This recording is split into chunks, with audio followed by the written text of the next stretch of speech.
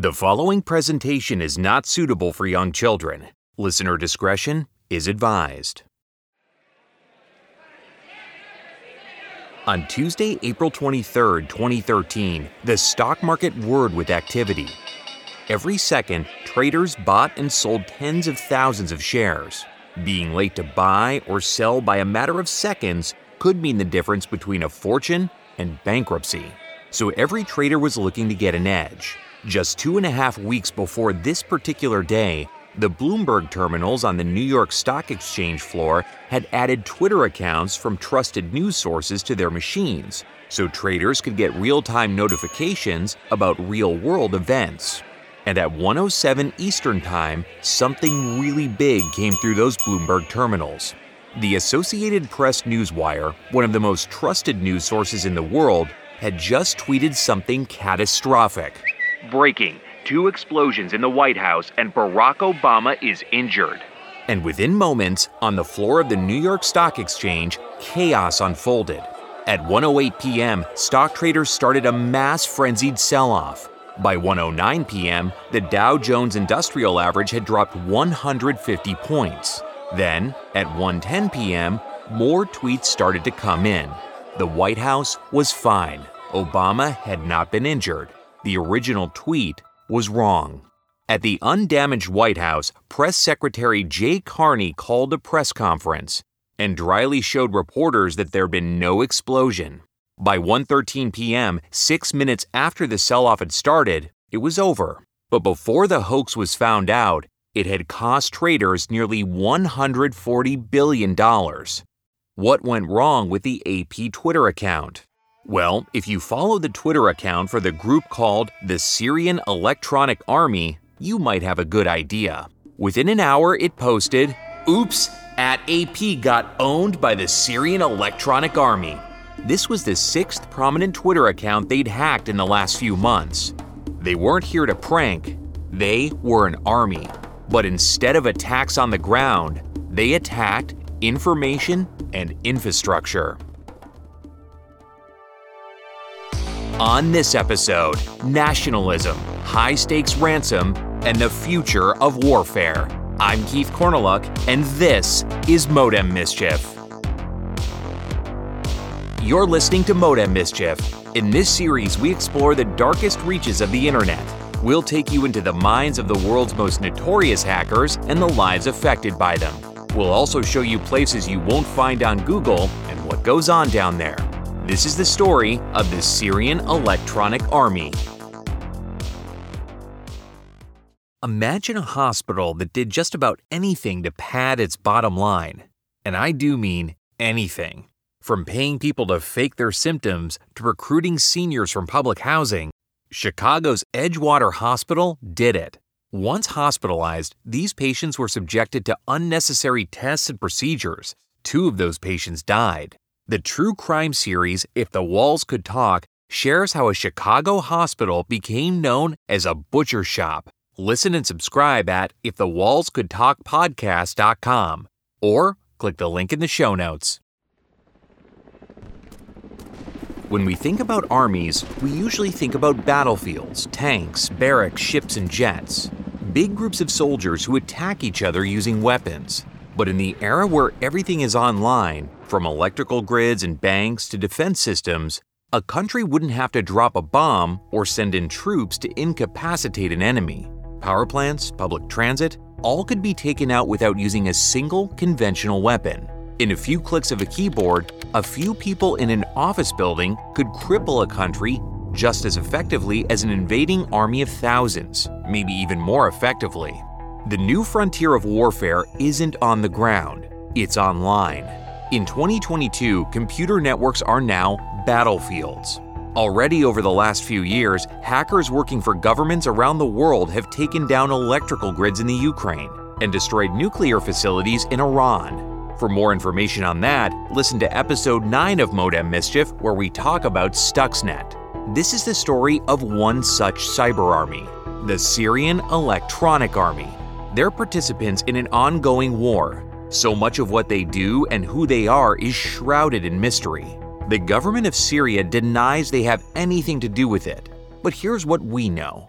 Syria, on the northern end of the Arab world, sandwiched between Turkey, Israel, and Iraq, has been an independent country since 1945, when it got its freedom from France. But it's been ruled by an authoritarian regime for most of that time. The country's been led by members of the repressive Assad family, starting with Hafez al-Assad, also known as the Lion of Damascus since 1970. Freedom of the press and any opposition has been steadily stifled over the years, leaving the Assad family in near complete control of the nation. Hafez's second son Bashar, born in 1965, shortly before Hafez took power, seemed more like a lion cub than a lion. His older brother Basil was the one who was groomed to succeed Hafez, leaving Bashar to pursue other interests. Young Bashar was quiet, didn't make much eye contact, and would fold his tall frame down in a permanent slouch to avoid attention. Unlike his father or his showboating older brother, he showed no interest in politics or the military. Instead, he studied medicine in London and planned on becoming an ophthalmologist. He spent his early 20s living in a flat on Sloane Street in West London, head over heels in love with a British Syrian woman, and went online using computers that were difficult to find in his father's authoritarian regime. Every morning, his friends remembered the first thing he'd do would be to check the online top 40 Billboard charts to learn everything he could about what was popular in his new country. He loved the internet and Western pop culture, and his computer was a proud symbol of his newfound identity. In the early 90s, though, his brother Basil died in a car crash, and all of a sudden, this computer-savvy ophthalmologist was called back home. He'd have to take over as next in line to rule Syria. His aging father Hafez groomed Bashar to take over after he was gone. Bashar was enrolled in the Homs Military Academy and given a crash course in military strategy, rising in the ranks as a colonel in the Syrian army. The cub was going to give up his dreams of being a London ophthalmologist. Bashar was able to bring back some of what he had learned in London, though. He married his wife Asma, and in between his military training, asked his father to be appointed head of the small Syrian Computer Society based in a drab gray office building in the Syrian capital of Damascus. The Computer Society didn't do much when Bashar joined. It had a few decades-old machines and was largely shunned by Hafez's generals as a waste of time. It was where unpopular officers were sent when they got in trouble. Bashar could do whatever he wanted with the little group, just so long as he learned real military strategy in the meantime. During the 90s, Bashar used his time to lead the Syrian Computer Society to slowly but surely bring Syria into the modern era. Internet cafes started to launch around Damascus, and computers were installed into major universities. By 2000, while Syria wasn't exactly Silicon Valley, a lot had changed. His work with computers had brought some computer infrastructure into the Syrian public sphere. Reformers could then have some hope that maybe the young Bashar would be a breath of fresh air for the repressive nation. And on June 10, 2000, the 69-year-old Lion of Damascus, Hafez, was on the phone with the Prime Minister of Lebanon when he suffered a massive heart attack, dying instantly. The country went into 40 days of mourning, and at the end of it, Bashar was in charge. Was he going to bring the same spirit of liberalization to the country he brought into the Computer Society? In heartening news for reformers, he brought along members of the Computer Society into the government. For the next 7 months, he seemed to modernize the country. He released political prisoners, eased up on rules of criticism of the regime, and closed Meza, one of his father's most infamous prisons. For a while, it seemed this fresh-faced, lanky man might bring hope to the authoritarian nation. But over time, the reforms slowed. Hardline government officials from his father's regime started to push back. Then, with the American invasions of Afghanistan and Iraq, appetite for making the country more westernized started to sour. While Bashar was nearly always photographed with an Apple laptop on his desk, his government soon started to resemble his father's, despite the computers. Political prisoners were put back in their jail cells. Dissent started to be punished again. Slowly but surely, the country under Bashar resembled what it was like under his father. The one difference was that the people in charge of the government weren't just old-school soldiers. They'd also included his friends in the Syrian Computer Society. Bashar had succeeded in bringing a big part of Syria into the modern era. Unfortunately for reformers, that part was largely the oppressive state. Over the next 10 years, the rise of Islamic fundamentalism, a horrific drought, and state repression started to drive the country apart and test Bashar and his compatriots from the Computer Society's iron grip. In late 2010 and early 2011, during a time known as the Arab Spring, people all over the Arab world, from Tunisia to Egypt, started to protest against repressive regimes in a series of popular uprisings helped along by Twitter and other tools introduced recently into the region. In the presidential palace in Damascus, Bashar's officials monitored the unrest in their neighbors with worry. They could see on social media that the country was full of dissatisfaction. All that it would take would be a spark, and they could lose control. They decided they would clamp down hard on any possible revolution. So on March 6, 2011, when 15 teenage boys graffitied pro-Arab Spring messages in the small town of Dara, the Syrian police arrested and tortured them all. What the Syrian government didn't expect was that this would be that spark. People in the city, then across the country, started to protest the brutal regime. The government responded by killing hundreds of demonstrators and imprisoning thousands more. But this wasn't enough. Every repressive move by the Syrian government caused even more protests. By July, a group of soldiers resigned and formed what they called the Free Syrian Army. A full-blown civil war had started. As Bashar al-Assad struggled for a way to hold on to power, he found himself facing an unhappy population, united by the power of technology and social media to connect with each other, and backed by powerful forces in the United States and Europe. He was in a tight spot. And surely old guard members of his father's government thought he was too weak. They couldn't beat the rebels with computers. Or could they? In May 2011, amidst a sea of anti-government chatter on Facebook and Twitter, a group that called itself the Syrian Electronic Army set up a website, Facebook, and Twitter account. They quickly started spamming rebel-friendly social media pages and news stories with pro-government messages. In their About page, and yes, this shadowy organization had an About page, they proudly proclaimed that it wasn't officially connected to the government, but it was instead founded by a team of young Syrian enthusiasts to fight those who use the internet, and especially Facebook, to spread hatred and destabilize the security in Syria. Despite what their About page claimed, it didn't take much digging to find out they weren't exactly independent. For one thing, their website was registered to the Syrian Computer Society, aka the group Bashar al-Assad ran in the 90s. A few weeks later, they didn't even bother claiming they were independent and cut that reference in their About page. And over the course of the next few months, they became a ubiquitous presence on social media and news stories about the budding Syrian civil war. Any criticism of Bashar would cause an outpouring of spam messages on Facebook or in the comments of newspapers saying, "We love our president," or "What about Western atrocities?" And there were a lot of those news stories in Syria. Over the next few months, rebel forces grew fast. They started to take cities, and chatter on social media was overwhelmingly positive. It looked like the Syrian government was in serious trouble. That summer, his back against the metaphorical wall, Bashar al-Assad gave a fiery speech where he defended the Syrian armies and claimed they could still win. While talking about various physical armies working for him, he even called out the Syrian Electronic Army. He called them not just a group of hackers, but a electronic army, which has been a real army in virtual reality. He had an army that could battle for him in cyberspace. But what was he going to do with it? In 2011, the government working for Syrian President Bashar al-Assad was looking for an edge in their brutal civil war. In April of that year, a group called the Syrian Electronic Army was founded on servers owned by the government-run Syrian Computer Society.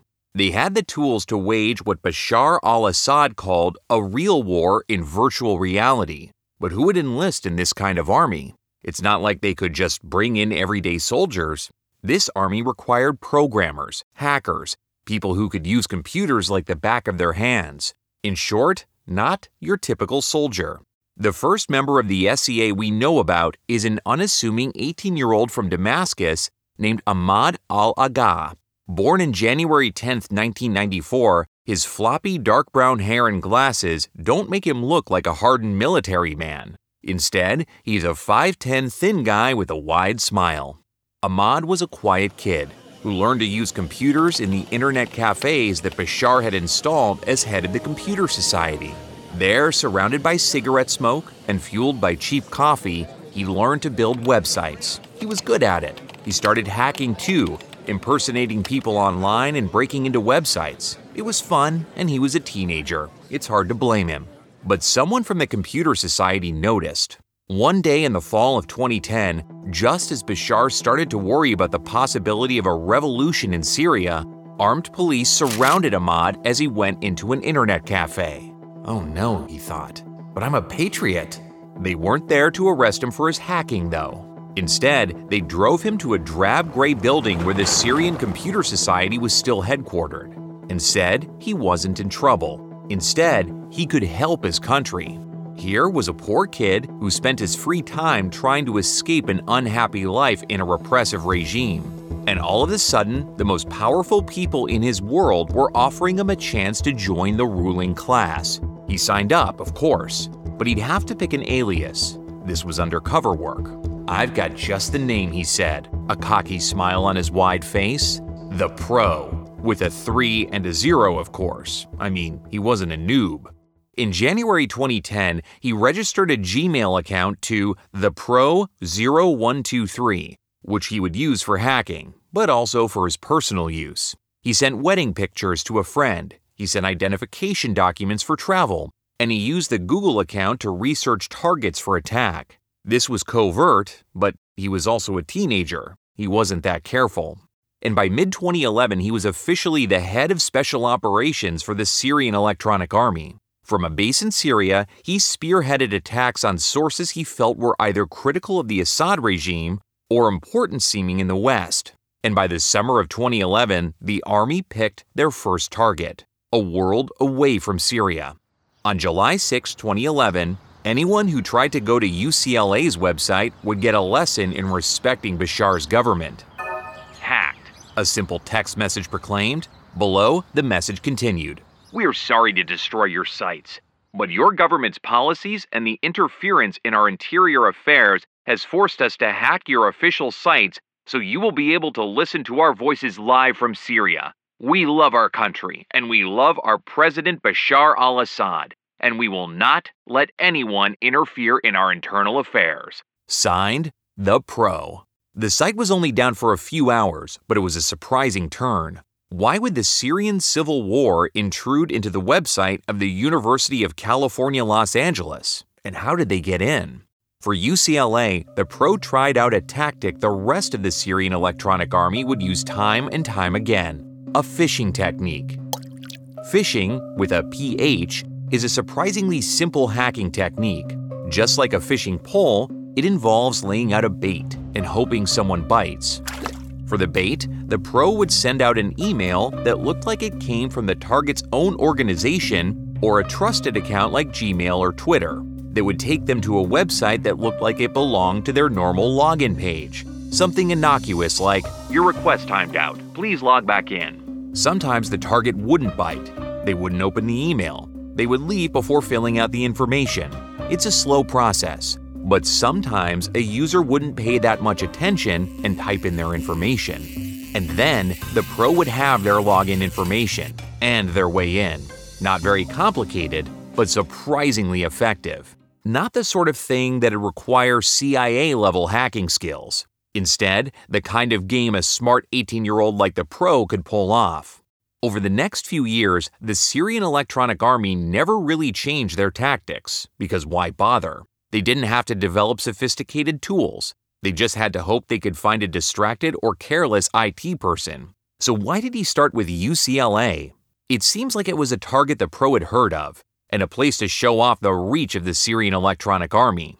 And if that doesn't seem like the most calculated target for your first strike, maybe it's worth remembering.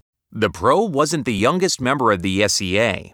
Of the roughly half a dozen known members, all of them were in their late teens through early 20s. So they did what a lot of other young men on the internet who hide behind a fake identity did. They trolled. Starting in 2011, the Syrian Electronic Army hacked a lot of websites. Like with UCLA, they didn't seem to steal information, they just did the equivalent of spray painting a tag on the side of a wall.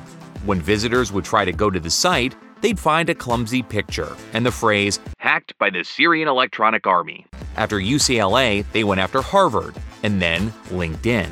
But they seemed like they were getting bored just tagging sites. They moved on to the next level of trolling.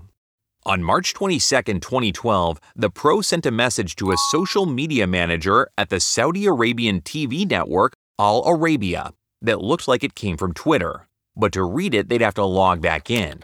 Once in, the Syrian Electronic Army used the access to get control of both Twitter and Facebook accounts. And they did their usual move of changing the Facebook page to show the Syrian Electronic Army was here.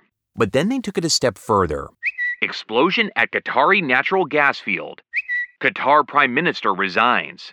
In a quick flurry, they put out tweets and Facebook posts that mimicked a normal Al Arabia format, but it was just lies. Where the social media pages were reclaimed quickly, the potential in there for psychological warfare and trolling was hard to resist. On August 5th, they hacked Reuters' Twitter account with a series of pro-Assad messages. On February 26th, they hacked the French press agency Twitter account. And on April 21, 2013, they hacked 60 Minutes claiming the U.S. government caused the Boston Marathon bombing. They went after dozens of news sources, from the New York Times to the AP. Some of their tweets seemed designed to just make teen boys laugh, like, "Chaotic weather forecast for Lebanon as the government decides to distance itself from the Milky Way." Or, "Saudi weather station down due to head-on collision with a camel." Maybe it's no surprise they even targeted the satirical news site The Onion. The Pro even went after the FC Barcelona soccer club, but just to post tweets taunting Real Madrid. Then both BritneySpears.com and SelenaGomez.com. If this was an army, the only real damage seemed to be system administrators' sanity. But while they were engaged in these high-profile goofs on Western pop culture, the Syrian Electronic Army was also involved in attacks close to home with real human consequences. In 2013, a researcher at the University of Toronto discovered spyware with names like Dark Comet and Black Shades on Syrian dissidents' computers. The spyware was hiding in the background of hundreds of computers, sending personal information like location, emails, and keystrokes back to the Syrian government. Hundreds of people critical of the regime were imprisoned with information found this way. The Pro denied he had anything to do with those attacks, but researchers traced them back to IP addresses owned by the Syrian Electronic Army. It seemed like the army's outwardly facing attacks were a cover for something more insidious. In late 2012, they hacked a Facebook page of a Syrian opposition leader. It seemed like just their normal graffiti-styled attack. But then, even after they reclaimed the page, it started to send out spyware to anyone who visited the site. Security researchers started to realize that the army was fighting a two-pronged war. One, public and goofy, to raise questions and confusion. And a second, more insidious one. They were helping to track down rebels for the Syrian government. That attack on AP's Twitter feed that caused the brief collapse of the Dow Jones? The same day, the Syrian Electronic Army infiltrated the Qatar Armed Forces and foreign ministries. They downloaded hundreds of files, including minutes of classified meetings, government bank statements, and evidence of Qatari support for rebels. This is the sort of information that would have required spies working around the clock to find in the pre-digital age. By early 2013, they had a list of hundreds of rebels they'd given the government and had defaced websites around the world. Their mission seemed to be going about as well as it could. While there aren't a lot of details about how the organization was structured, it seemed like the roughly half-dozen 20-year-olds were set up like a military operation. There was a strict hierarchy, with an offensive officer and intelligence officer sharing responsibility. Each attack would follow roughly the same pattern: 3 to 5 days of deep surveillance, a fast, less than an hour sometimes, phishing campaign, then a week of monitoring intercepted information before defacing the website. It was efficient. But already by a year in, there seemed to be cracks in the organization. The government didn't like the way the army was structured. They didn't exactly care for the attacks on Western pop culture targets, and they certainly didn't like the constant troll wars with other hacker groups. Because by summer of 2012, the Syrian Electronic Army was heavily involved in fighting with groups that had nothing to do with Syrian civil war, from Western pop culture to Turkish hacking groups. The higher-ups talked to the young men in the SCA like the Pro and told them to focus on domestic targets, but it was hard for them to stay sharp. They were young guys who felt like they were on top of the world. They all had cocky undercover names like the Pro, the Tiger, and the Shadow.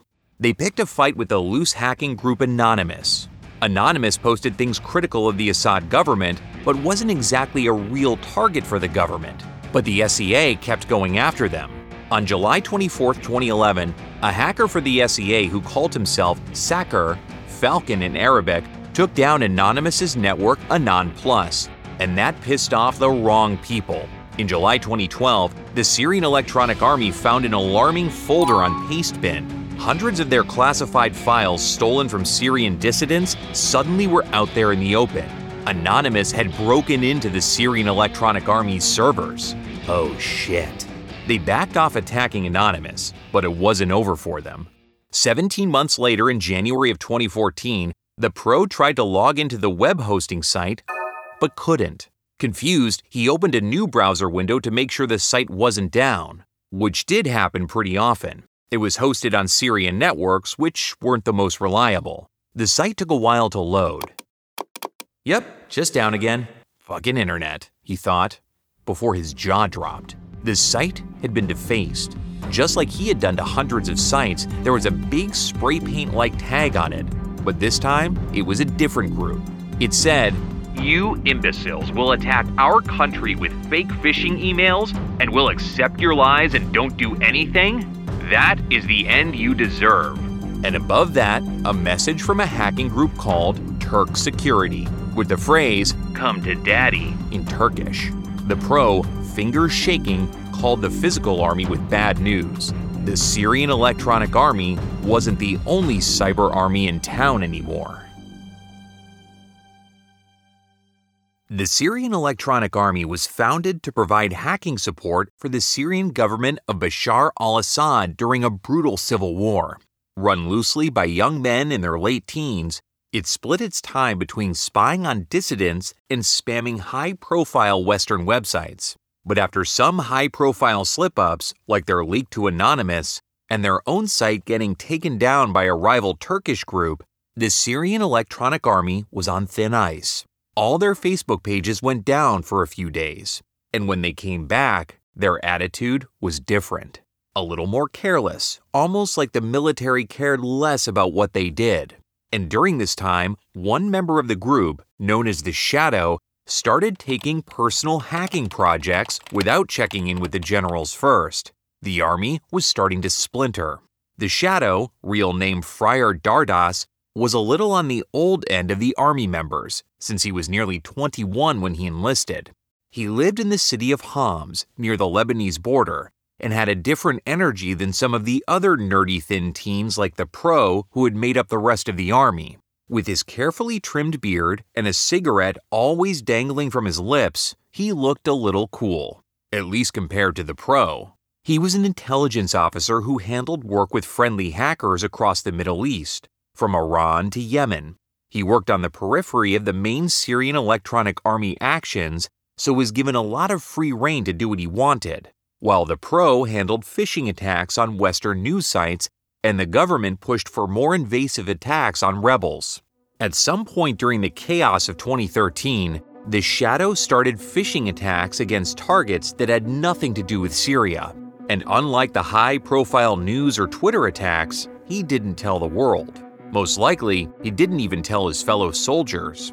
In July 2013, an employee at a Chinese online gaming company got an email from their mail provider saying they needed to reset their password. The employee didn't think much of it and reset it, feeling safe because there was two-factor authentication set up.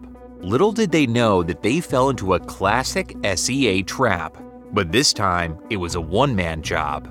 The Shadow took the Chinese gaming employee's stolen password to get into its network and get information about the game.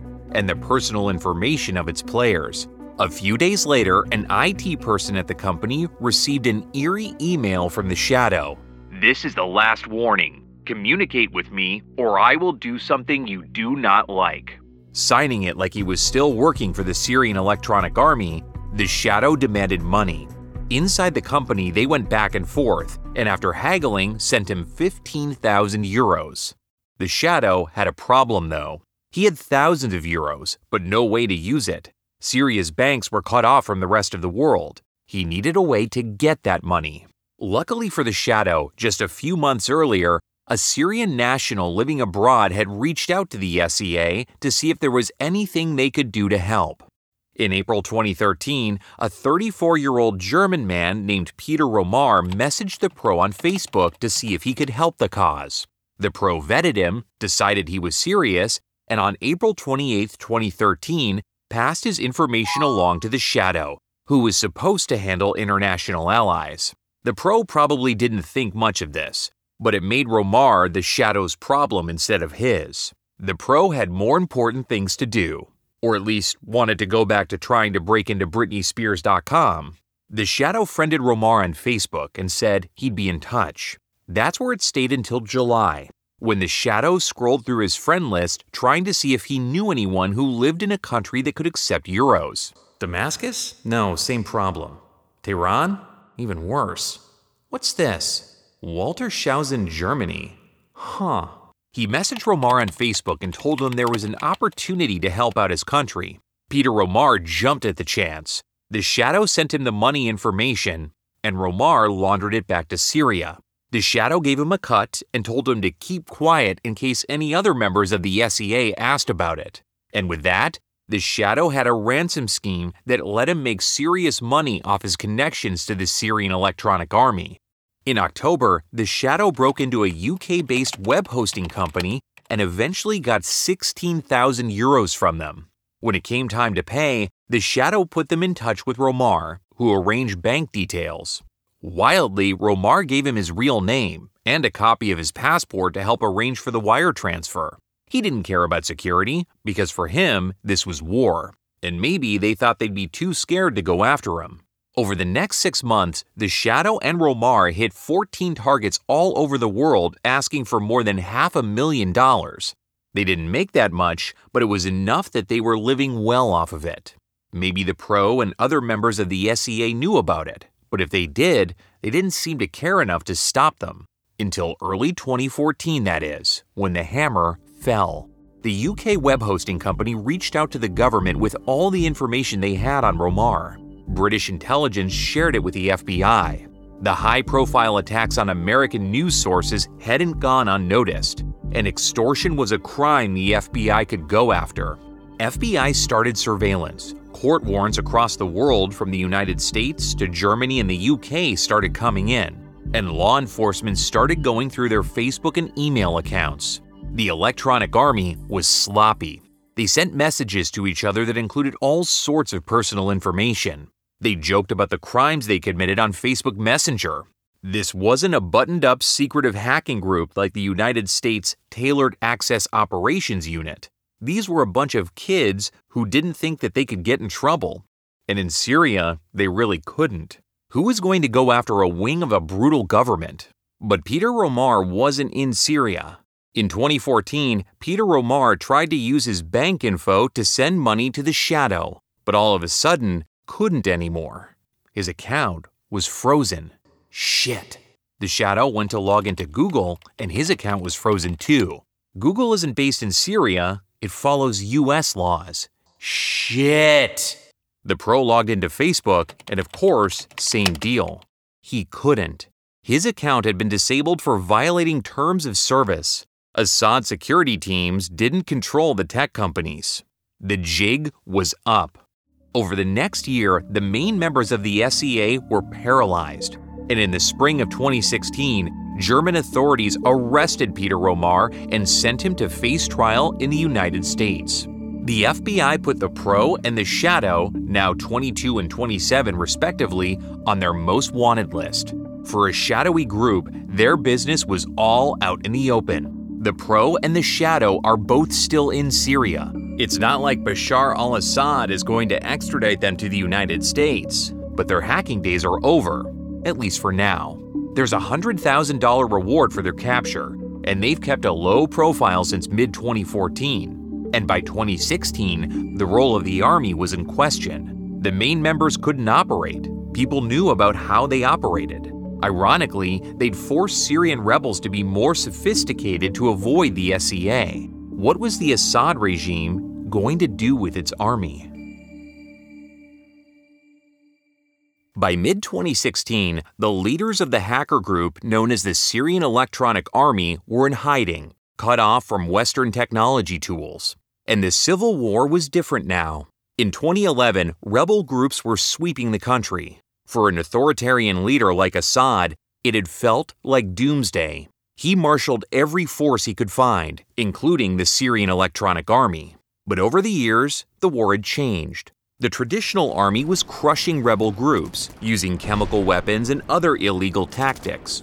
Meanwhile, some of the rebel groups themselves splintered, including some who formed Islamic fundamentalist terror cells like ISIS. The West seemed less interested in getting involved. In September 2015, Assad formally asked the Russian government for help, and Russian troops poured in to help put down the rebellion. Within a year, most of the rebel strongholds had been taken back. The war wasn't over, but Assad was less worried. He was going to win. So by 2016, there didn't seem to be as much a cause for the pro and shadows work. But Assad didn't close down the army. Instead, he shifted its mission.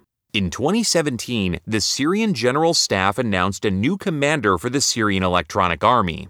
Yasser al-Sadiq was a little older and sported a cop's mustache. This wasn't another one of those teens who might go off the rails. Instead, he led parades through the streets of commandos wearing matching uniforms, who weren't there to deface Western news sources, extort money from gaming companies, or even deliver malware to enemies. Instead, this was more of a public relations arm. They went back to their original tactic of swarming social media with messages of praise for Assad and shouting down opponents. Are they the front line of a war? No. Instead, they're more like an occupying army or a cyber police, a warning to dissidents that if they say things online, the Syrian Electronic Army is there watching. And despite all the missteps in the way, that's what the Syrian Electronic Army represents. One more piece of a nation's war capabilities. This army did its main job. It freaked out opponents, spied on its citizens, and brought attention to the Syrian government's cause. And now, the fight has shifted to yet another phase. This one may be more permanent and more regimented. But like a website defaced by the pro's work, Syria's online world has been tagged. And no one can forget that the Syrian Electronic Army is there. I'm Keith Korneluk, and you're listening to Modem Mischief. Thanks for listening to Modem Mischief. Don't forget to hit the subscribe or follow button in your favorite podcast app so you don't miss an episode. This show is an independent production and is wholly supported by you, our listeners. And the best way to support the show is to share it. And another way to support us is on Patreon or a paid subscription on Apple Podcasts. For as little as $5 a month, you'll receive an ad-free version of the show, plus monthly bonus episodes exclusive to subscribers. Modem Mischief is brought to you by Mad Dragon Productions and is created, produced, and hosted by me, Keith Korneluk. This episode is written and researched by David Burgess, edited, mixed, and mastered by Greg Bernhard, aka Mr. Mike. The theme song You Are Digital is composed by Computer Bandit. Sources for this episode are available on our website at modemmischief.com.